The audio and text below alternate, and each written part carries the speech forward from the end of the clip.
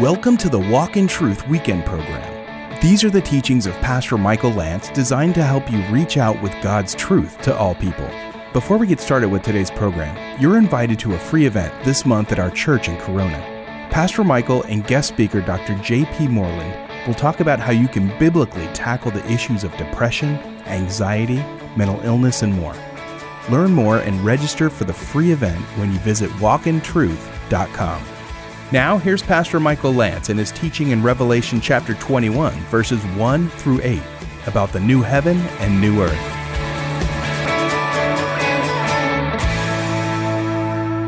We're going to look at a new heaven and a new earth, Revelation 21. We're only going to go up to verse 8 in chapter 21 tonight, and we'll tackle the rest of the chapter next time we're together. Would you pray with me? Father, as we come before you, we're just so grateful for the worship that took place here, grateful for all the teenagers and the leaders and the adult sponsors of the youth group, and they filled the right side of this sanctuary tonight, and I could hear them worshiping, and it's just so neat to see what you're doing in their lives. We pray you'd bless them as they go up and do a Bible study together. And as we turn to your word, Lord, we pray that you would do a fresh work in our hearts tonight as we look at one of the most cherished sections of Scripture that I could ever think of, Revelation 21. And I pray that it would bless our hearts and encourage us tonight, that we would revel in the glory of it, in the hope of it, in the truth of it, and they would refresh our hearts tonight, giving us fresh hope and fresh courage tonight, Lord. So we just pray you would lead it by your Holy Spirit.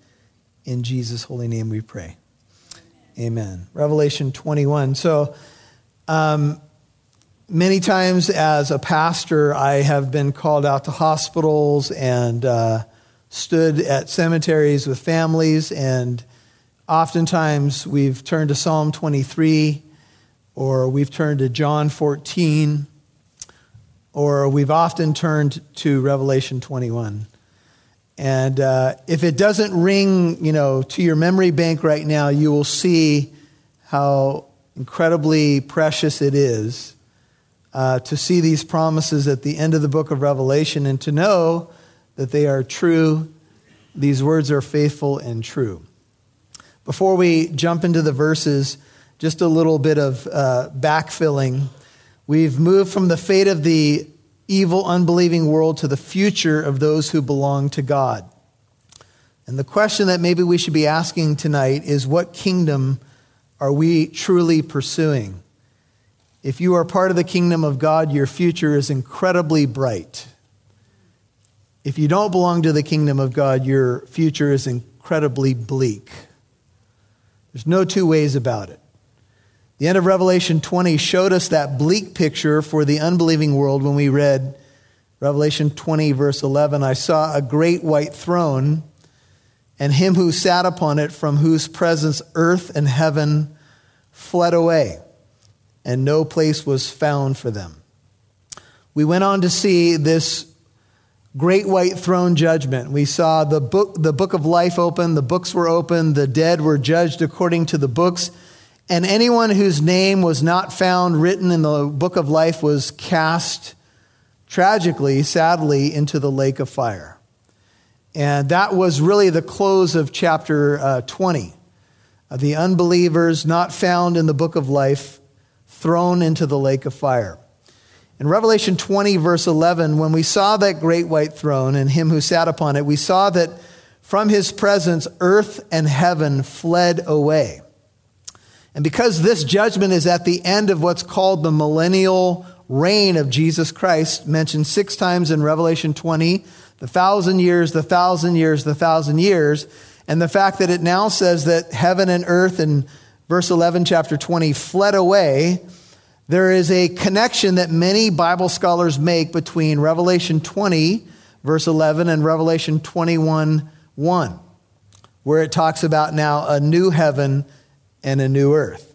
And the debate, and just to give you a little backdrop again on the debate, is that there are some people who believe that the new heavens and the new earth are ushered in at the end of the millennial reign of Christ. So new heavens and a new earth arrive at that point. There are some that believe that the new heavens and the new earth are ushered in at the beginning of the 1,000 years. And there are some who believe that there is no literal 1,000 years. Those who are in the camp of the no literal 1,000 years do have their Bible verses that you need to be aware of. One section that they would appeal to is Matthew 25, where Jesus is depicted as being seated on his throne, and all the nations stream before him, and he separates the sheep from the goats. And so they say that seems to be a judgment that happens all at the same time. And then there's just simply a separation. So they have their verses. Do I believe their view? No. But I think it's important for you to understand a little bit of why they come to the conclusions that they come to.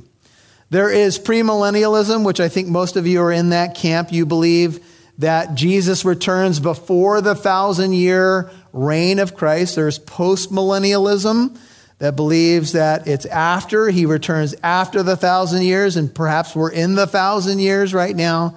And then there's amillennialism. They don't believe there's any millennium. Or they believe that maybe it's symbolic and it's not a literal 1,000 years. And so what we have here before us in these 8 verses is what's called the new heaven and the new earth and the new Jerusalem. We're going to get a little bit into the new Jerusalem as well. But notice in 21:1 it says, I saw. John has been seeing the book of Revelation. I saw this, I saw that. And he sees a new heaven and a new earth. New heaven, new earth. The Greek word for new is kainos, K-A-I-N-O-S.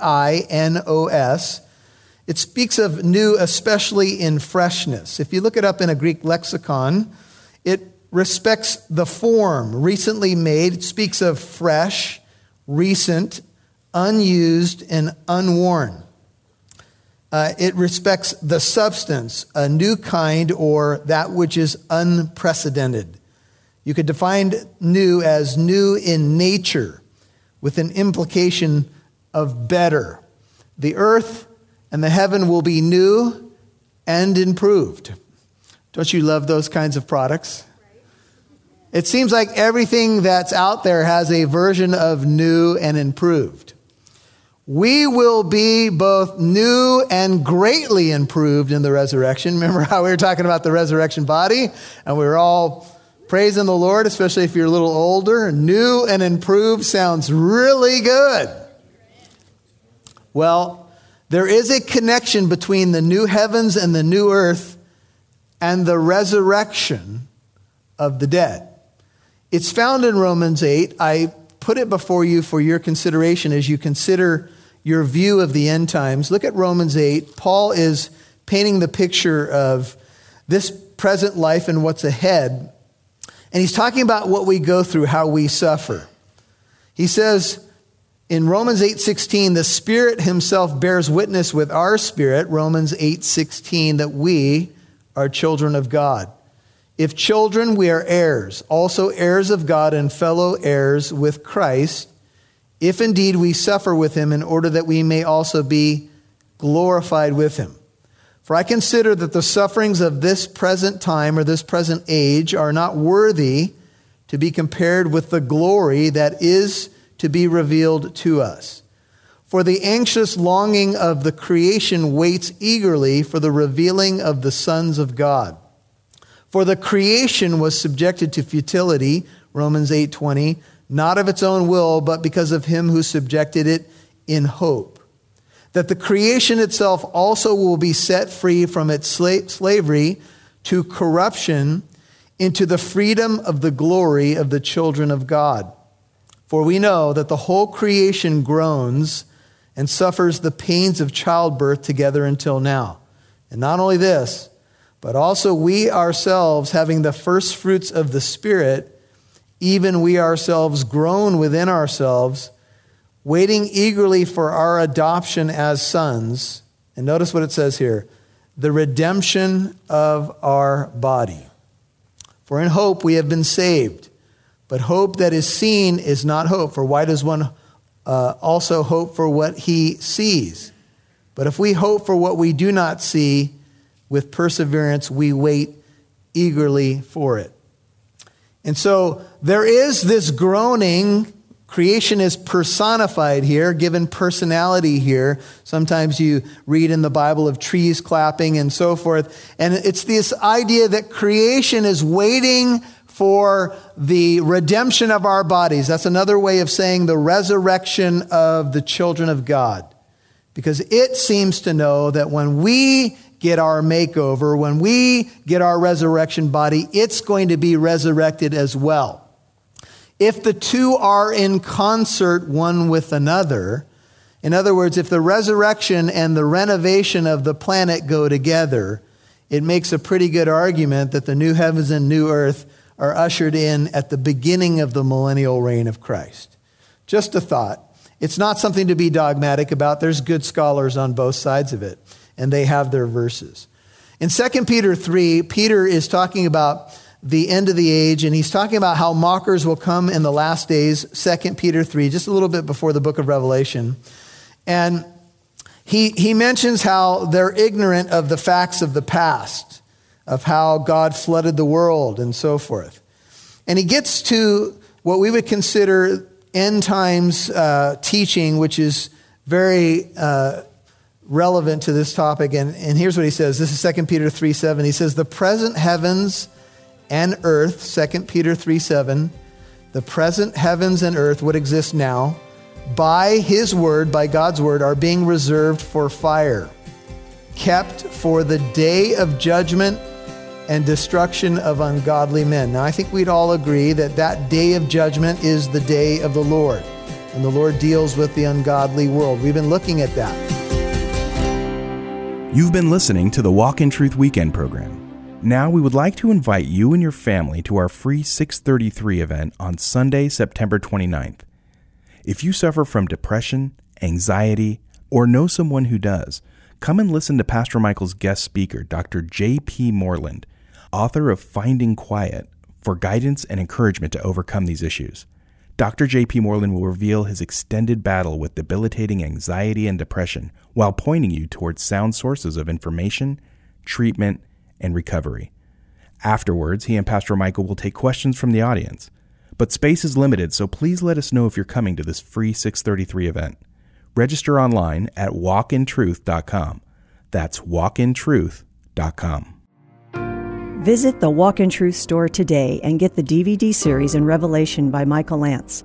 The book of Revelation reveals the person and work of Jesus Christ. This book will give you a unique glimpse into heaven and the worship that happens there. It also reveals the future. We see the 7-sealed scroll, the 4 horsemen of the apocalypse, the mark of the beast, and learn about the new heaven and the new earth. Join Michael Lance in these DVD series of the dramatic, often sobering book. Visit the Walk in Truth store today to order your copy of the DVDs, all available to help you dive deeper into the book of Revelation. Visit walkintruth.com today. That's walkintruth.com.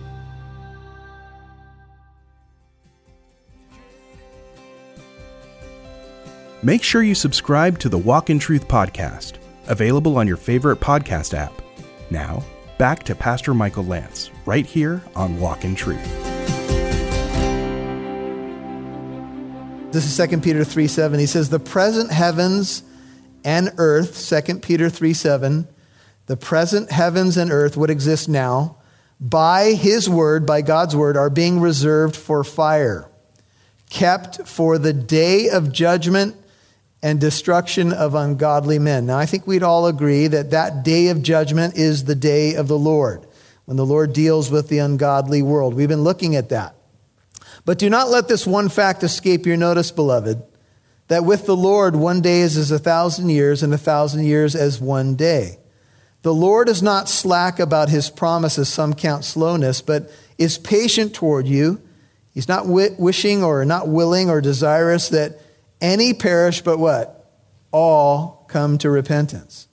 But the day of the Lord will come like a thief. And I think like a thief pertains to the unbelieving world, in which the heavens, now we're dealing with new heaven and a new earth. That's our topic tonight. The day of the Lord will come like a thief, in which the heavens will what? They will pass away with a roar, and the elements will be destroyed. Luo is the Greek word. Literally, you could translate this, loosened with intense heat, and the earth and its works will be burned up. Now, this is what is ahead for the planet. There's going to be new heavens and a new earth, but first, the current heavens and current earth are going to be destroyed. Peter says, since all these things are to be destroyed, if you have a King James, New King James, it says dissolved in this way, what sort of people ought you to be in holy conduct and godliness? Looking for and hastening, speaks of speed or eagerly awaiting or earnestly desiring the coming of the day of God. I think that's just another way of saying the day of the Lord. On account of which the heavens will be destroyed by burning, and the elements will melt with intense heat. But according to his promise, what are we looking for? We are looking for new heavens and a new earth in which what? Righteousness dwells.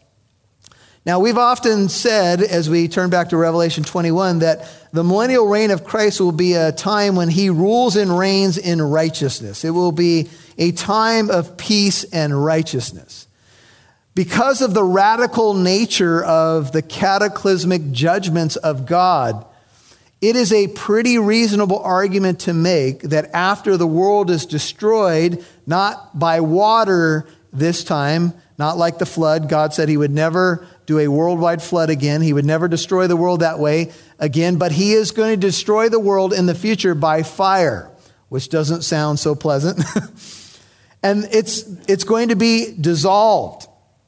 And then Peter says what we're looking for is new heavens and a new earth. This is why it's a pretty compelling thought to think that the new heavens and new earth come after the judgment, and they are part of the millennial reign of Jesus Christ. Now, you could read other commentaries, and they see a chronological order from Revelation 20 at the end of the chapter into 21, and they believe that it happens at the end of the 1,000 years. Again, you don't need to live and die with this argument, but you just need to be aware of it. And there's some practicality to it in this sense, that the world's going to be pretty devastated by the time the day of the Lord's over. Would you agree?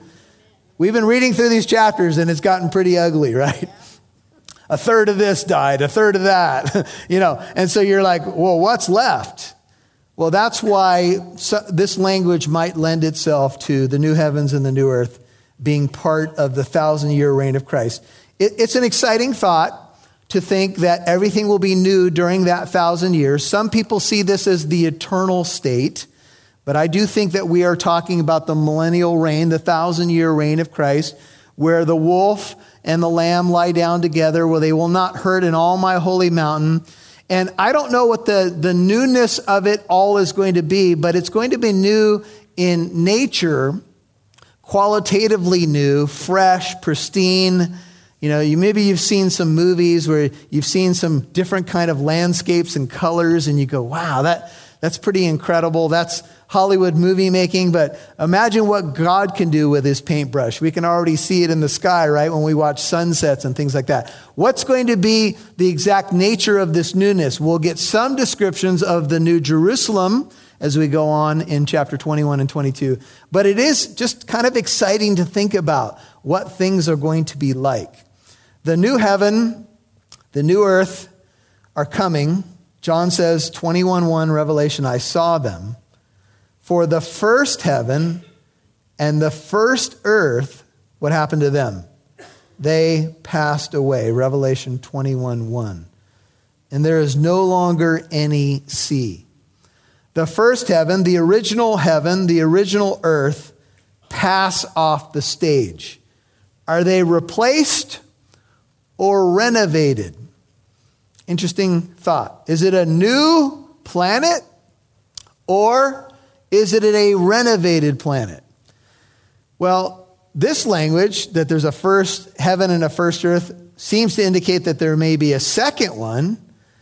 However, there is some language that you read about in the flood where everything was destroyed by the flood, but the planet did not cease to exist. It's just that God destroyed it and then made everything new again or started over again with Noah and his family. So that's some of the language that you're dealing with there.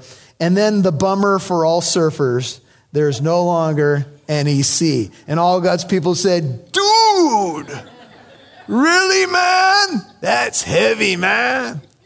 I was a little Raul Reese with a surfer. It's heavy, man. Heavy in my Chevy. Anyway, we won't go there. So, does this mean that there's no more water? No, because we know there's a spring flowing from the throne of God, and there's the tree of life bearing fruit and so forth. So, it doesn't mean no more water. Does it mean no more oceans? There are theologians that argue that the sea in the ancient mind wasn't, this setting or context is not so much about the elimination of what we might consider an ocean. But in the ancient mind, the Jewish mind, for example, the sea was tumultuous, unpredictable. In fact, in Revelation 13:1, I think it's the beast that comes out of the sea. And so they saw it as a source of darkness, evil, that which is unpredictable and even frightening. And so it may be that the sea here is more about that which is evil. So there's first heaven and first earth pass away, and then there's no longer any sea. There's something that's mentioned in a commentary that I was reading, and it's by Leon Morris. And here's what he says. In the end, the seething cauldron, he's speaking about the sea, fraught with unlimited possibilities of evil, will disappear. The sea is one of 7 evils John speaks of as being no more. The others being death, mourning, weeping, pain, the curse, and night. If you add the sea to that, that's 7. 7 keeps coming up in the book of Revelation. And so we can see that this may be a good way to think about it. The sea, the first earth passes off the stage, the first heaven, and the sea. That which belonged to the first order of things is no more. It's replaced. The sea is never still. It's a symbol of changefulness, a source of evil, and so forth. And that's probably why it's mentioned here. You've been listening to Pastor Michael Lance on Walk in Truth. This was part 1 of his teaching in Revelation chapter 21, verses 1 through 8, about the new heaven and new earth. You'll hear more from Pastor Michael in a moment, but first a thank you for listening to Walk in Truth. Your support is really appreciated, and we're wondering if it would help spread the word about our program. Whether you're listening on the radio or podcast, would you please share today's teaching with a friend on Facebook or Twitter? You can find this teaching on walkintruth.com or your favorite podcast app. Thanks for helping us spread the word about Walk in Truth. Now, here's Pastor Michael. Well, hey, friend, I'd like to invite you and your family to our free 6:33 event on Sunday, September 29th. Now, if you suffer from stress, anxiety, depression, or a combination thereof, you're not alone. You may know someone who goes through this as well that you want to minister to. Well, come on out and listen to our great guest speaker, Dr. J.P. Moreland. You know, he's one of the top philosophers in the country, but he went through a stretch of time of deep depression and anxiety, and he's very honest about it. He's written a book called Finding Quiet, and he's going to talk about it at this Sunday night event, September the 29th, beginning at 6:33. We'd love to have you come on out for some encouragement. There's a time of worship, Q&A, and we even have a dinner that's going to be happening before the event at 5 p.m. So you can register for the event when you go to walkintruth.com. That's walkintruth.com. Come on out. I think you'll benefit from it, and we'll love to meet you there. Well, friend, I'd love to invite you out to Living Truth Christian Fellowship in the city of Corona. That's the church behind Walk in Truth. It's a great congregation. There are 2 Sunday morning services this morning at 9 and 11:15 a.m. So if you weren't planning on going to church and being in fellowship, why don't you change your plans? Why don't you come out to Living Truth right off the 91 freeway and Lincoln Avenue? 2 services this morning, 9 and 11:15 a.m. We'd love to have you. There's children's ministry, youth group at second service, and you can find out information and directions when you download the Living Truth Christian Fellowship app in your app store. Look for the red logo with the pillars. Come on out. We'd love to meet you, and we'll see you then. Come back next week to hear a special program of Walk in Truth. Pastor Michael will have a conversation with Dr. J.P. Moreland. They'll discuss how to tackle issues of anxiety, depression, and mental illness. Walk in Truth is a ministry of Living Truth Christian Fellowship in Corona, California. In addition to our faithful listeners and financial partners, this program is made possible by our staff. Executive Administrative Pastor Mike Rizzi, Audio and Video Technician Nathan Lance, Program Director Rob Newton, Graphic Arts Director Brenda Lance, Walk in Truth Store Admin Larry Bondi, Financial Admin Claudia Rizzi, and Senior Pastor Michael Lance. I'm Mike Massaro. Thanks for listening to Walk in Truth. It's our goal to reach out with God's truth to all people.